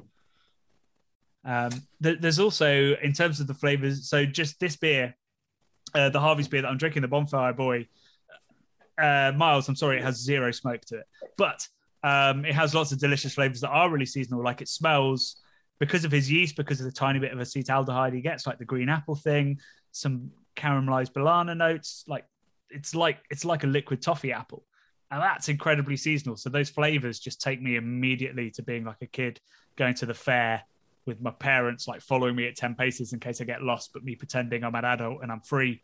And it's given me these really nostalgic feelings. And I think that that's also something that really feeds in. Those dark malts don't just go with the food, they have the same flavors as the food, which invokes real nostalgia. Now, you were quite surprised by the results of this poll, weren't you? Because it didn't really lend itself to what you was hoping it would be. Oh yeah, I was being a bit facetious in that tweet where I was like, this bodes well. It's like I guess I kind of expected it, but I was hoping for more people to vote that everything changes. But I think that's mostly down to the fact that now, as a result of writing this book, I now look at it in a different way. I look at brewing seasonally, because as far as I'm concerned, every beer that's ever brewed is seasonal. You know, like a classic British cask ale, right, it's got Maris Otter in it. That's an autumn sown barley. So immediately, you know, that's a seasonal beer because that was sown in autumn specifically. It was harvested at a specific time. It'll be different every year. So there's a seasonal element to every beer that we drink. So in that poll, like the real, like, excuse me kind of person would be like, well, every beer's seasonal. So I think I kind of forgot that when I looked at the poll, that there's this sort of new angle I'm trying to push with the book and go, everything is seasonal. How much of it is choice is the interesting question. But I was quite pleasantly surprised by how many people do change a little bit, I think. And I think that listening to those comments that you guys were reading out, I reckon there's probably a lot of people that are at home were sort of nodding along going, oh, actually, yeah, I do that as well. and that, and I agree with that. And suddenly, maybe some of the people that put not at all tasty beer always are like, oh, actually, maybe I do drink a little bit seasonally. Well, I think 2/3 had changes of some sort, didn't they? So, but yeah, if you throw in some of the unconscious choices we make based on everything else, maybe some of it is based on availability, or some of your favourite breweries bring out some of their specials, and that lends itself to the seasonality. I mean, I'm very much in some changes. I've still got default IPA syndrome, which I'm not sure is ever really going to go away. But, you know, if I had a regular supply of some of these brown ales from the Colonel, I'm sure I'd be having a few more of those. And that end of evening, sometimes during the summer months, I still want the crisper, refreshing beers. But I think, you know, Steve made a good point there about you don't mind your evening finishing a little bit earlier during the darker months because it feels like it's been nighttime since about 4:30. So yeah, you might crack open the heftier beer earlier, and then you're sort of done. But you will start thinking about it a bit more. Whereas during the summer, I don't plan my last beer quite so much. Autumn and winter I do, and inevitably it will be a darker beer. But I probably weren't thinking about it in seasonality terms though. Well, yeah, I think that's it. It's a frame of looking at it. There's lots of different ways of looking at beer. You could look at it from a local perspective, from a modern perspective, from a seasonal perspective. And, you know, it's kind of how you look at it as to how you make your decisions, but they're all kind of feeding in. I mean, we had loads of great comments this week. And as always, that was just a snapshot of what everybody fed back. Keep using the hashtag opinions and we'll continue to find you. And you may very well find yourself in this next part of the show. Let us know. Write it down. Let us know. Write it down. Let us know your thoughts and bitter and lingerness. Write it down. First up, Lee from Brew York. Firstly, happy 5th birthday for the show. It's been amazing to share your journey as a listener and now work together as a collaborator. Just wanted to get my claim in for the first listen to this week's show as I was up at 4 a.m. to come and brew. And what better than to have you guys reminisce about the last 5 years as my soundtrack. My only disappointment with the show was that Steve missed the Easter egg on the barrel-aged Mocha Man Randy Savage can. Yummy, as the last scripters, wasn't, as we ran out of words. It was, in fact, making the first letter of each of the 5 words spell Randy. You know how we like our wordplay. However, I guess the ABV dulled your senses, so I'll forgive you this once. Here's to another excellent 5 years. I had no idea. No idea. To be fair, I think we both agreed that, well, they must have just run out of words, but that was a hefty, and you were a couple of ABV above me before you even got to that one as well. From Johnny Beerboy. Just finished listening to this. Mega shows require commute and morning break. And really enjoyed you guys rounding up the best bits of your 5 years together. And by the way, top pronunciation work once again, Steve. Apparently, I still just can't say Birmingham. I get it wrong, no matter how I pronounce it. Pretty certain that Johnny has got one weekend booked in 2022 away, which may or may not clash with Summer Sesh. Sorry, Johnny. Oh, well. From Hugh at H Yardley 33, excellent show. 1,000 beers is impressive for the podcast alone. From Rich Taylor, brilliant show and happy birthday. It was great hearing all those highlights and memories, and here's to another 5 years of beers, adventures and opinions. On Beer O'Clock Show rants, they all have their place in the shows, but I think any rant about spoons always makes me smile. So here's to more of those. And from Lou on Brew, gutted that we won't be able to celebrate the collab in person as we're away, but we are celebrating a big birthday, not mine, the weekend before at Brew York Beer Hall. So hopefully we'll get to try the Red Dancing there. From Pete at Hops and Hoops, great trip down memory lane. I started listening at the tail end of the Beer O'Clock Show. So you guys have helped me through many a session of cooking, dishwashing, and more latterly dog walks over the past 5 years. From 4P at Longhead 23, happy 5th birthday opinions. Still not old enough to drink. I started my beer journey 5 years ago in November, so you have accompanied my whole beer life. Thanks. It's been emotion. From Simon Dewhurst, great episode, guys. A very fitting tribute to 5 years of wonderful beery memories. And I always love seeing the bi-weekly tweet to see the episodes out. In terms of a classic rants, my favourite would still be the one about the camera COVID-19 glasses. And then from Mark Johnson, behind on episodes for various reasons, wasn't looking forward to this as the brewery profiles didn't grab me on any platform. Instead, it was one of the most enjoyable and informative listens in a while. I'd learned loads, very good stuff all round. And that was the Northern Ireland show that we did. From Ronnie Bean, happy anniversary, lads. Enjoyed the show. Now all I want is a long weekend in Czechia. From Can I Get a P? It feels like only a couple of years ago when Martin came on board, and since then, Opinions has constantly ground away to become the premier podcast it is now. Happy birthday and anniversary, guys. Hopefully we can have some beers and a natter soon. And then finally from James at Gammon Baron, love this podcast, gents, and a lot of fond memories. It's been a halcyon year for the show. Has a date been penciled in for the summer session next year? It has, but I think we're going to hang on until the next show, aren't we, Martin, to reveal more details about what our plans are for Birmingham, Brum next summer. We definitely have plans for Brum, and that'll be on the next Us show, Steve. So, looking forward to releasing a few little details. While we've been doing that, my brown ale has gone. It's evaporated. It was really tasty, really soft, really easy to drink and full of flavour. How about you, Martin? Yeah, nothing to add. I wish that was I don't often say this about Colonel beers. I would love that in cask. Yeah, I think there are a few Colonel beers that I think we'd all like to have a go at on cask. Johnny, what about the Harveys? How's that gone down for you?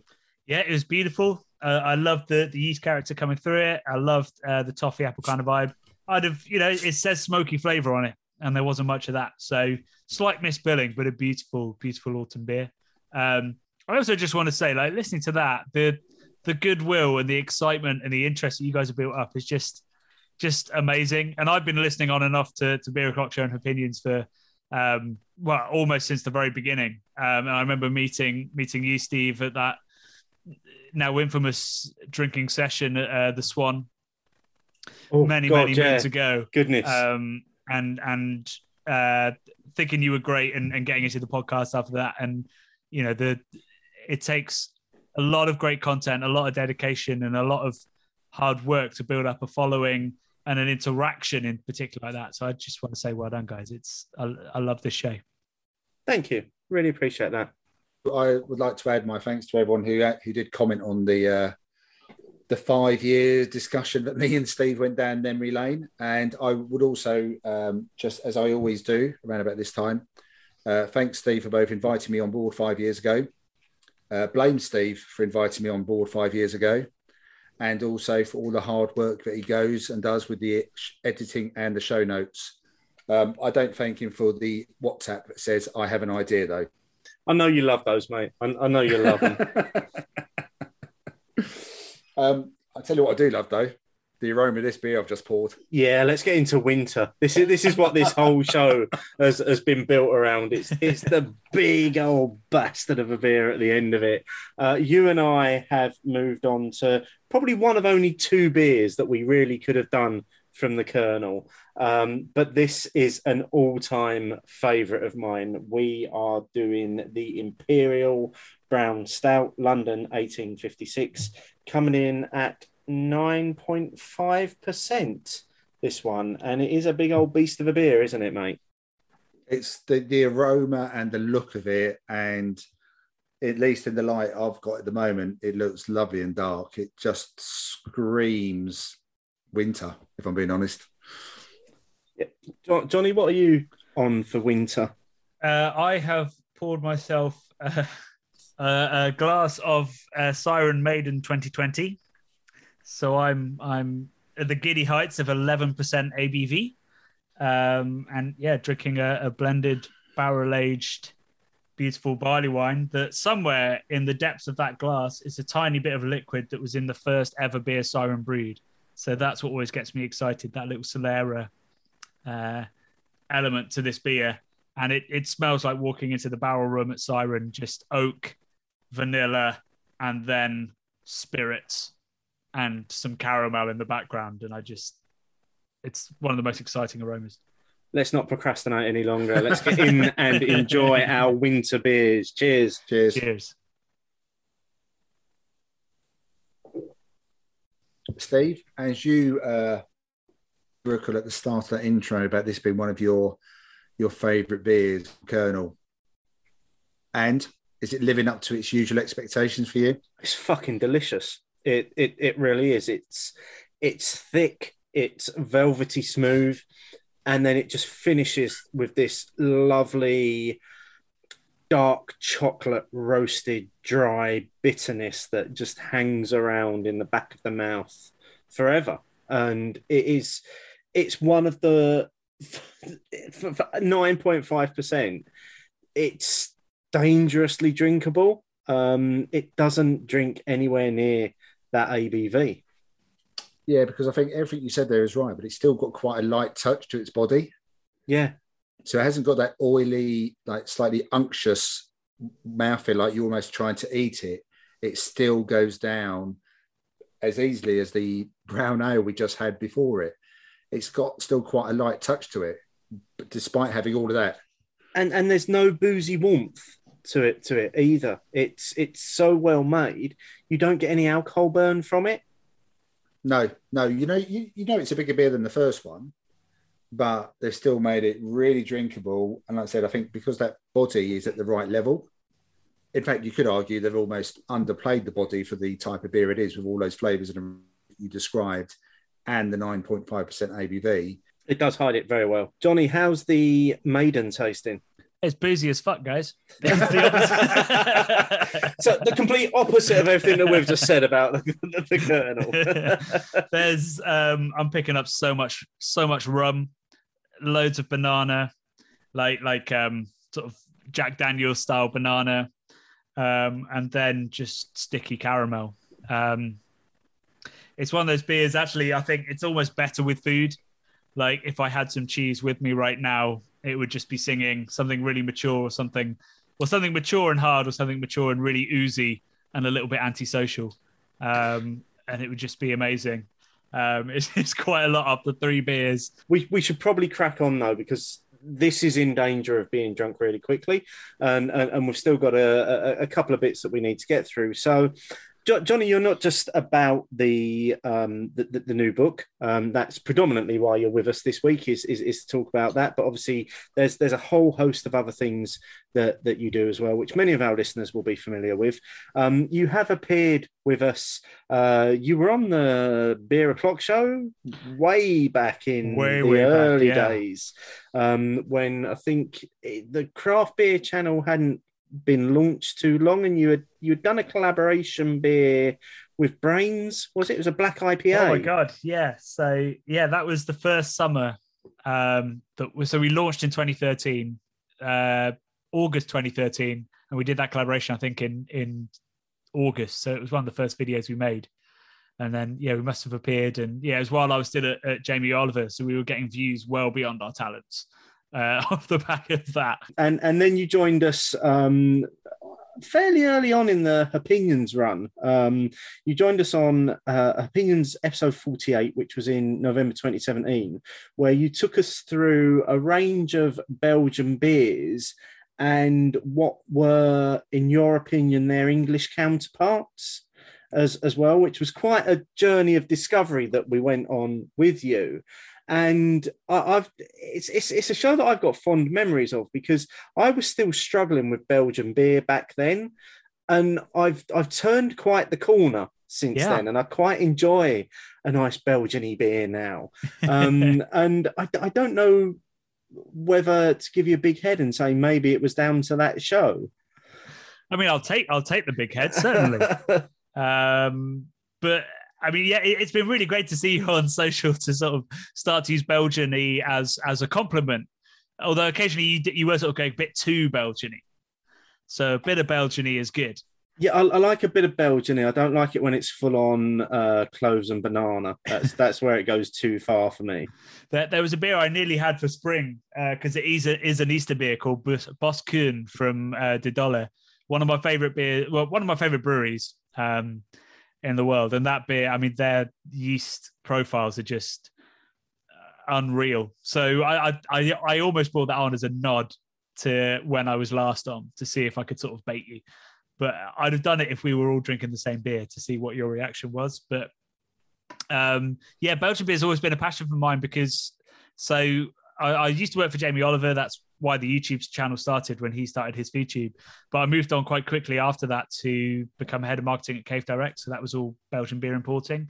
And that, I enjoyed Belgian beer, but I was of sort of the left Hoegaarden, a little bit further in. I'd started enjoying Lambic and stuff. But to go out there, to have that context, to visit, see cool ships being filled, to see the beautiful old coppers of Leafman's, the pipe that goes under the entirety of Bruges with De Haveman, and to start to see a culture that is almost, is still obsessed with beer. Don't overestimate it. It's still a niche in Belgium, but you can drink Westmalle in a train station.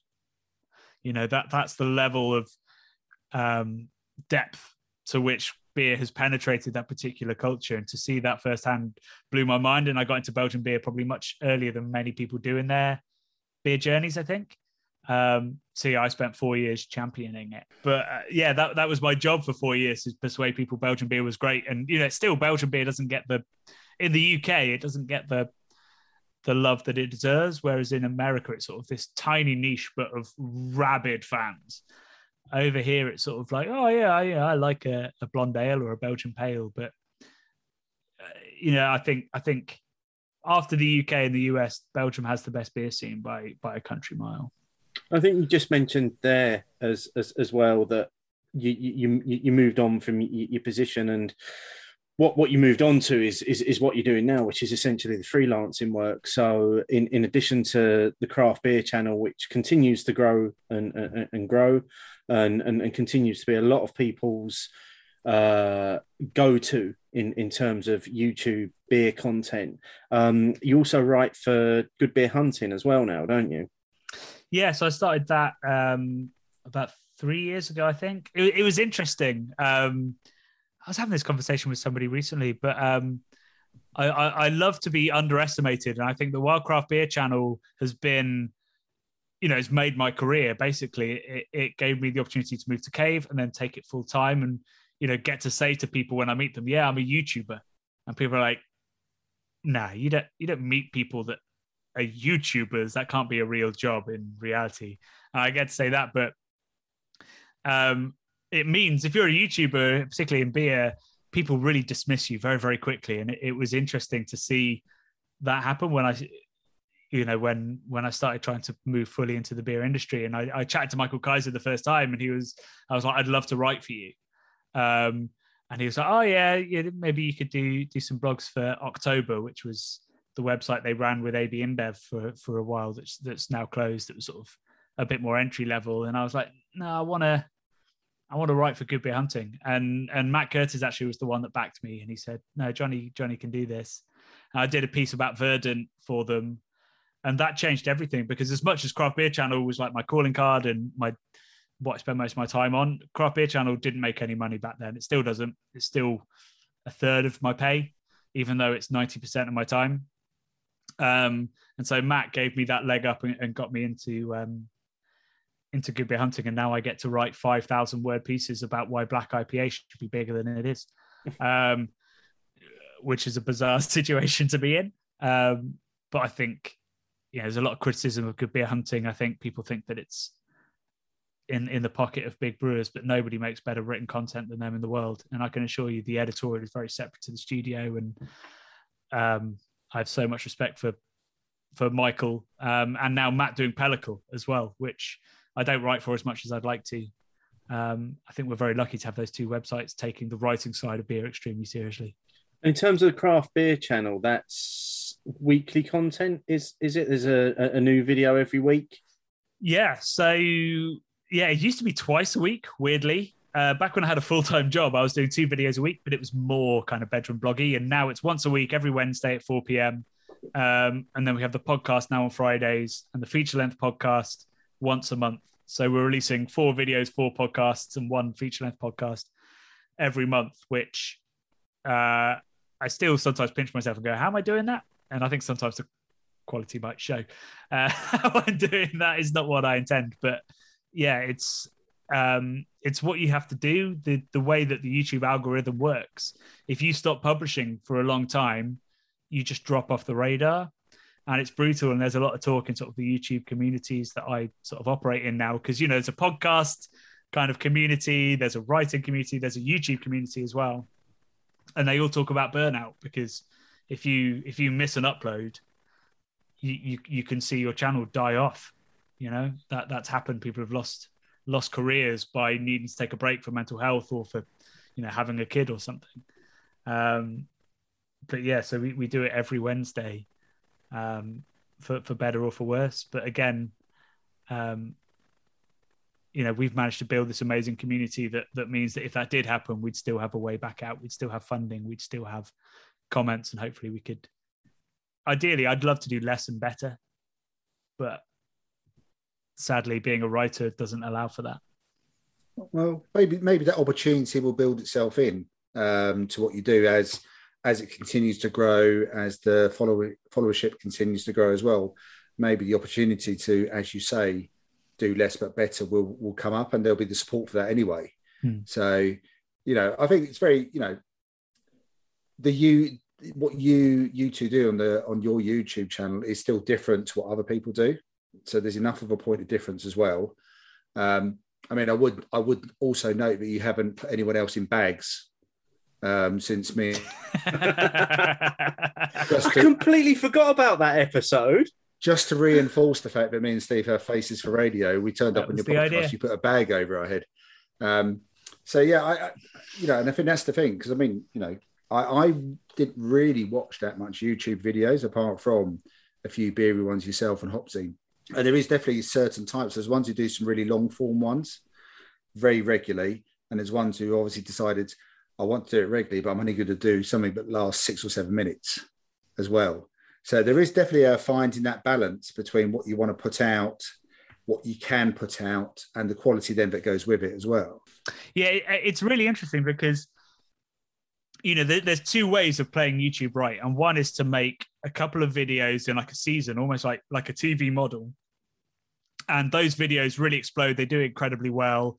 And then you go away for a couple of weeks and you come back and your first video is big enough that you can go boom and you're back. And then there's other people, and this is the way that most beer tubers operate, is upload, Simon Real Ale Guide, he uploads twice a day, 365 days a year. I mean, the guy is a machine. So does he record? So if we talk about like in TV terms, when they record these quiz, which either come out once a day or once a week, but they record them in blocks, don't they? Yeah. So is he doing something similar? Yeah, he records it all in one night, I believe. So he'll get his 14 beers, he'll review all 14. Then I presume he sleeps for 12 hours, and then puts them live. And that's how he not games the system. That's how he plays the system, and it does very well for him. He gets more views than the Craft Beer Channel does every month. But he has, I think, 7,000 or 8,000 videos, whereas we have about 400, and we've been going for a similar amount of time. But that's the work ethic that you need to make it work on YouTube. All these people that go like, oh, these people made overnight successes on YouTube. No, you found out about them overnight, but they've all been going for a decade or longer. And the other option is to sort of make that TV model. And it's what we've tried. We made the feature-length documentary, Looking for a New England, in 2018. It's nearly an hour and a half long. It's a road trip through New England. We visit the Alchemist, Hill Farmstead, Treehouse. We interview the founders of the head brewer of Allagash and all this kind of stuff. And we made that. It cost us £4,000 to make, and we've made $30 in revenue from it. Excellent business model there, Johnny. Yeah. So we made a loss of $4,000. Did you have fun doing it? We had incredible fun, and I would never change a thing. We love everything about that documentary. From a creative point of view, we're like, that's what we wanted to make. And off the back of that, I still think, it's got about 70,000 views. I think, A, we gained 1,000 or 2,000 subscribers from that, but B, we probably gained so many Patreons who went, hey, these guys, they're taking it seriously. They're making stuff I want to watch. And so it's really tough. I'm always watching these YouTube videos about like passive income is the big the big buzzword in digital media. It's like you put something out there that's out there forever and it will keep earning money even though you don't have to do anything with it, which is a complete misnomer. Like they say, like put a beer course online, and you'll just take money from that. You're like, yeah, but you have to market it. You have to spend a couple of £100 on the beer. You have to set up the shoots. You have to spend the time. There's no such thing as passive income. But that's almost what you're doing. You're trying to set up for the future when we did that. And it's really worked for us. And during lockdown, our homebrew stuff just exploded. And it's meant we've made friends with Malt Miller. We're working really closely with them, and they're incredible people with an incredible shop, but also incredible knowledge. But then now we're sponsored by Grainfather, all our homebrew stuff. So we're starting to build it into a business. But, that's only been, we're one of the very few businesses that have benefited from lockdown. Like the first month, people stopped watching 24 Hour News, and then we couldn't believe it. We were hitting 250,000 views a month from a base of about 80,000.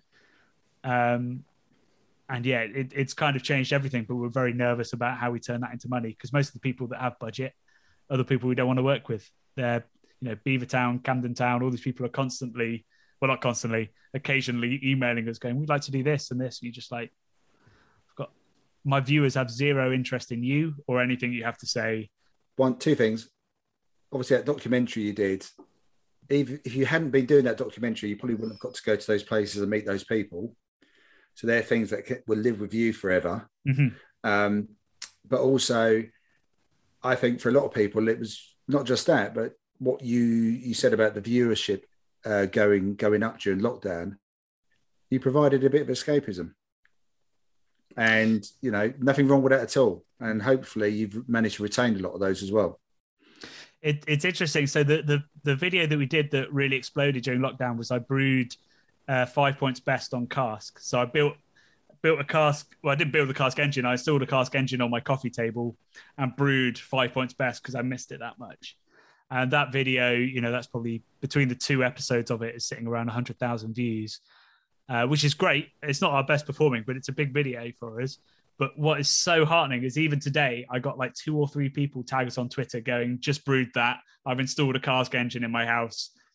And now I'm going to do the Harvey's Best recipe that's on Malt Miller's website and all this kind of stuff. And it's just unreal to have that kind of impact on people, changing people's weekends because, they're going to brew that and they're going to drink it in 3 days and invite their friends around. And, I'm being genuine when I say there's no amount of money I could be paid that would mean as much as somebody just tweeting me going, I made that 5 points best recipe you and 5 points came up with for homebrew, and I'm making it this weekend for my mates. I got one today, a DM from somebody who's brewing it for their best mate's wedding.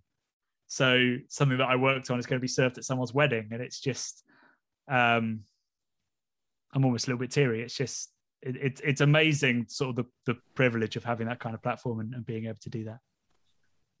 So I'm not moaning. I'm just saying finances are hard, but God help me if the job satisfaction isn't incredible. And where do you take the channel next, mate? What's next for the craft beer channel, and what's next for you? That's the question that me and Brad, my business partner, are asking ourselves at the moment. So we're about to release on the 29th of September, 2 days after the book goes live. We're releasing a documentary series all about cask ale. So trying to give cask ale a kick up the backside after COVID. And off the back of that, we're going to be doing a big campaign to get cask recognised by UNESCO as a bit of an example of intangible cultural heritage, like Belgian beer cafes and stuff like that. So that's our next big thing, and that's backed by Fuller's, who asked for no editorial control. They said, here's the funding, go make it happen. And we've had a lot of fun, but a lot of stress with that kind of pressure. So that's the next big thing. And I hope that that's like a year-long project to, partly through the book, through A Year of Beer, I've recognized the incredible importance, not so much of cask ale as a format, but of the brewers that are producing it, of how tragic it would be to go back to the situation we had in the 80s and 90s where they were being systematically bought out and wiped out. And how important it is, not that we I hate the idea of cask as being just like a historical asset we need to protect. It's something we need to protect for the future to make sure that we continue to have, I think, now the most diverse beer scene in the world. And so, I wanted to have a bit of a legacy, because if the craft beer channel doesn't last, like I've now got a kid on the way, which I'm very excited about, but it already has changed my perspective on what my career needs to be and what I need to get out of it. And I want to make sure that the craft beer channel, if it's not making money for me, it's doing good, and I can find another way to make money and make sure that there's something left over from the craft beer channel that is, whether it's somebody getting some 5 points best at their wedding brewed by their friend, or whether it's like having a bigger impact like the UNESCO listing. I just want to make sure that something like that happens. So I think like a lot of craft beer businesses, we're looking at legacy already, which I think is a real shift. Craft beer used to be about fighting the big guy. And now it's more about, it's almost a retreat. It's almost like ensuring that the work we've done so far remains, which is a bit of an interesting situation to be in, given that we're still growing. But I think the way of the world, the confusion and the heartbreak that's out there all over the world right now means people are like, I just want to do good. And if I can make money doing it, then that's great. And that's kind of how I see the craft beer channel at the moment. It's interesting that you use the word legacy there, because that's something I've been working on over the last couple of weeks as well, is what's the legacy of this podcast? Because there will come a point where we won't want to do this anymore. And we've always said we'll do it as long as we enjoy doing it, and we're still enjoying doing it. So with no intention of stopping. But when the day comes that we stop, we're not going to want to continue to pay for hosting fees and domain names. And it's how do we ensure that the content that we made for probably 10 plus years is still available for future generations. Mm-hmm. So I've been working on converting all of our audio to video content to put onto YouTube, because it's the only place we can find to put it for free. Yeah, where people can access it. Don't worry, mate. It's not ever going to be anywhere. I will take you down. it's purely just audio content that will be available on YouTube. But I suppose it's important to make sure that we put a lot of work into doing this. You put a lot of work into doing what you do, and at some. You want that to continue to be available, don't you, for people to listen to and for people to watch in your situation? Yeah, it's super interesting on that point. So all these people that I follow, like who are sort of entrepreneurs making money as digital businesses, and they always talk about passive income. And that is interesting to me. I want to find ways of making sure that the stuff that I make continues to make money. But what's more interesting is they're all producing content that will be irrelevant in a year's time. And everything that I make, when me and Brad are coming up with these ideas, increasingly we're saying we're not going to put that one-off beer on. We're not going to talk about that hype brewery, because in 5 years' time, when people look at this, they're going to be like, who are these people? What are they talking about? What's this beer? And making sure that we have this evergreen content is the word in content production, but content that will outlive us by a long, long way. And, that's why I didn't want to put too much COVID into the Year in Beer book.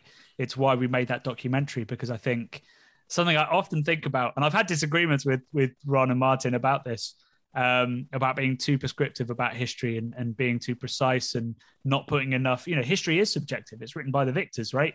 And they're there going, this is the right answer, this is the wrong answer. And you're like, well, no, because you're going to find another book in 6 months' time that says something different.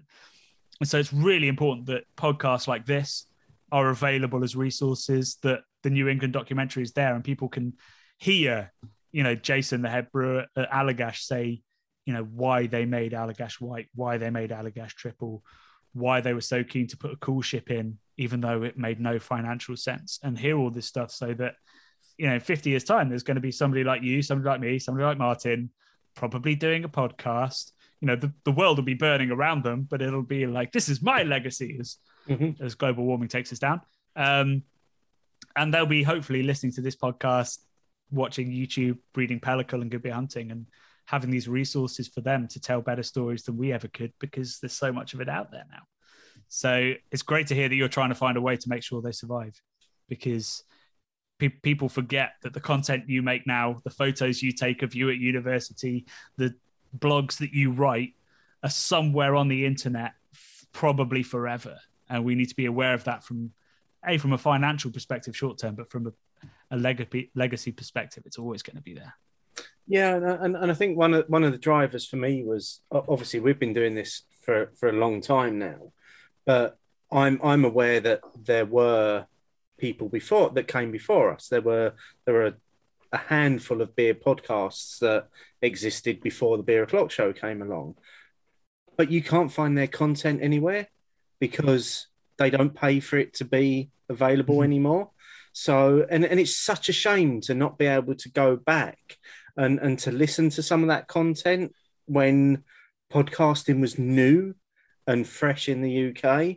And I wouldn't ever want to get to a situation where in 5-10 years time, if we're no longer doing this, where people can say, oh, can you remember that Beer O'Clock Show podcast? That used to be really good.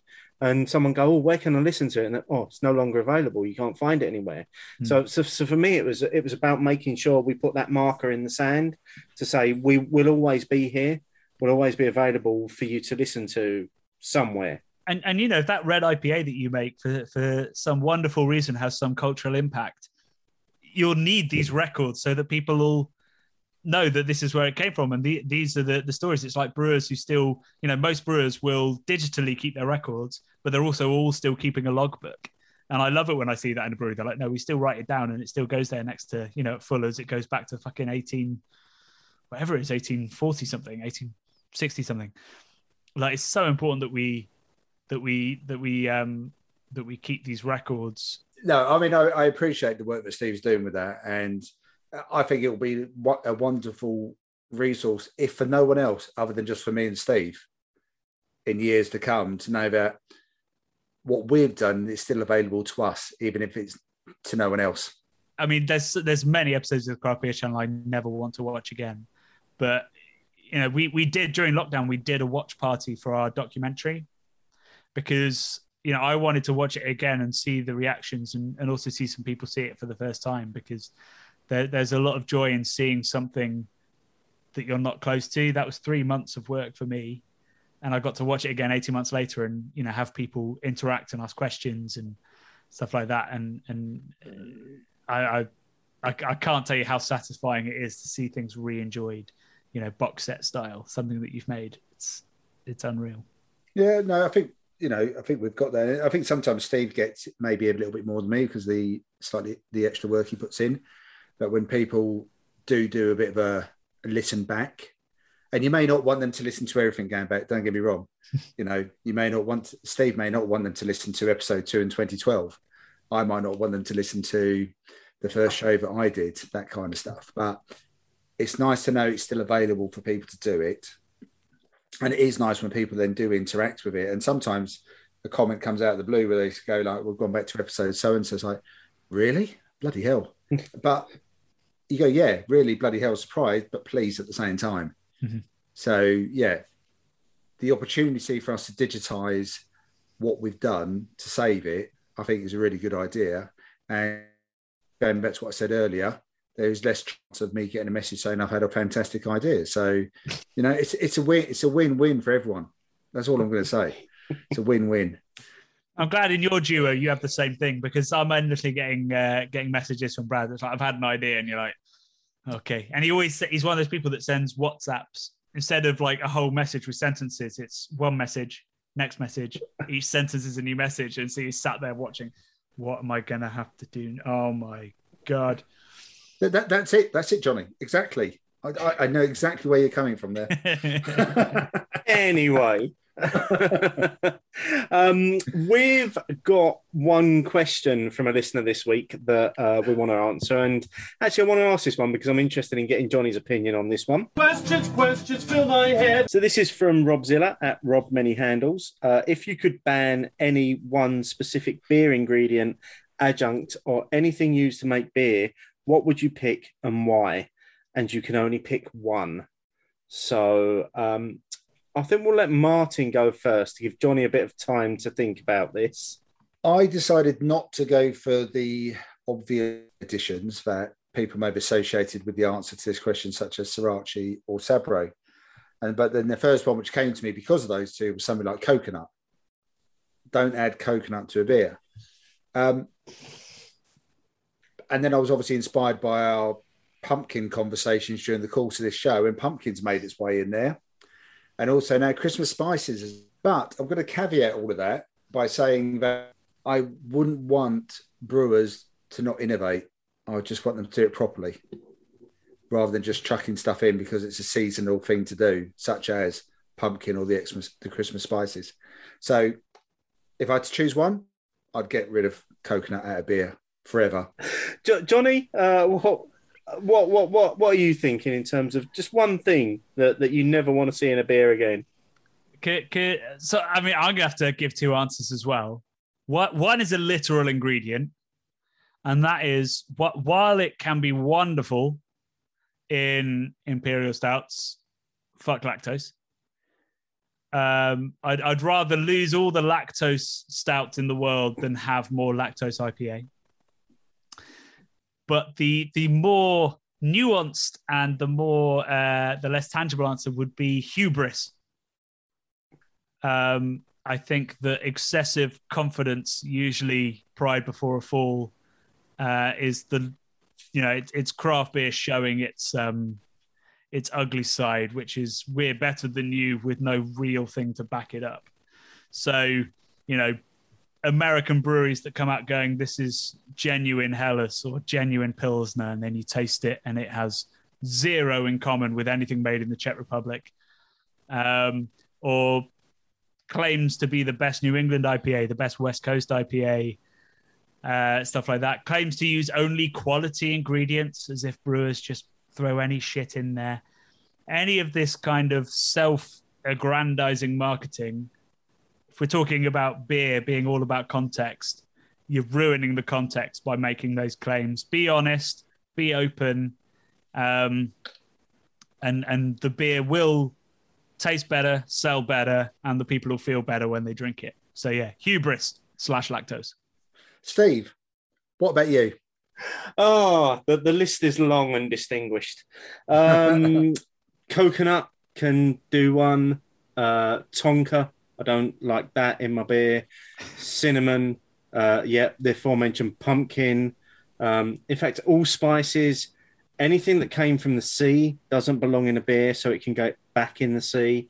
This list, I mean, how long have you got for me to go through things that I don't like and that I don't want? None of us, neither me nor Johnny nor our listeners had that long a time.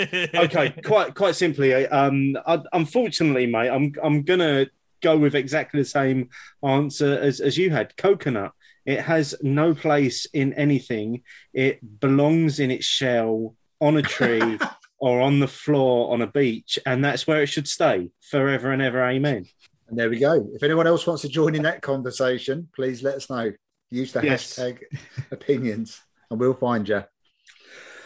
As it's probably evident at this point, I am almost at the bottom of my Imperial Brown Stout. It has continued to be thoroughly delicious as it's gone down the glass and as it's continued to warm.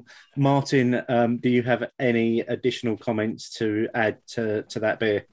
Yeah, did we order a second bottle? No, we just ordered the one, unfortunately. Fuck. That's all I've got to say. Johnny, how's the Maiden finishing off for you? It's wonderful. I've actually... Oh, no, I didn't pour the whole bottle in. I thought I was nearly through it, and I was like, I feel all right. But no, it's because I poured half the bottle. It's actually getting smoother, which is a dangerous state of affairs. It has been wonderful to have you on with us this week and to take us through a year in beer. It's been lovely to finish on this cold winter's evening with this wonderful Imperial Brown Stout. But it's been really enjoyable talking to you about the journey that you went on personally in terms of writing the book, and listening to you talking with a lot of passion about what you've put onto those pages. And I hope our listeners have enjoyed that as well. And I hope many of them will go on to buy and enjoy reading your book. So this is your final opportunity for an elevator pitch, as they say. The stage is yours. Buy the book. Think seasonally about everything you drink, even if you think it isn't seasonal. Try to find that seasonal angle. And also, if you're going to have a beer, get a cheese board. Yeah. Words to live by. There. strong words to live by. Martin, what's coming up on the next show? Well, as a counterpoint to the last beer we've just finished, the 9.5%, we're doing another alcohol-free show. I'm not really sure how this has come about, given my about doing the first one 5 years ago, but we are going to do our third alcohol-free beer show in a couple of weeks' time. Okay, I'm looking forward to that, and I'm looking forward to constantly reminding you how you said you would leave if we ever did a second alcohol-free beer show. So, let alone a third. Yeah, so it's great that we're coming on to a third.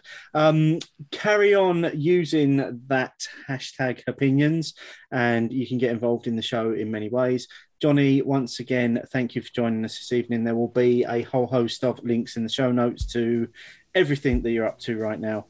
It's been a really enjoyable evening. I've enjoyed every beer, and all that's left to say is cheers. Cheers, guys. Thank you. 4 seasons in one day, lying in the depths of your imagination, worlds above and worlds below. The sun shines on the black clouds hanging over.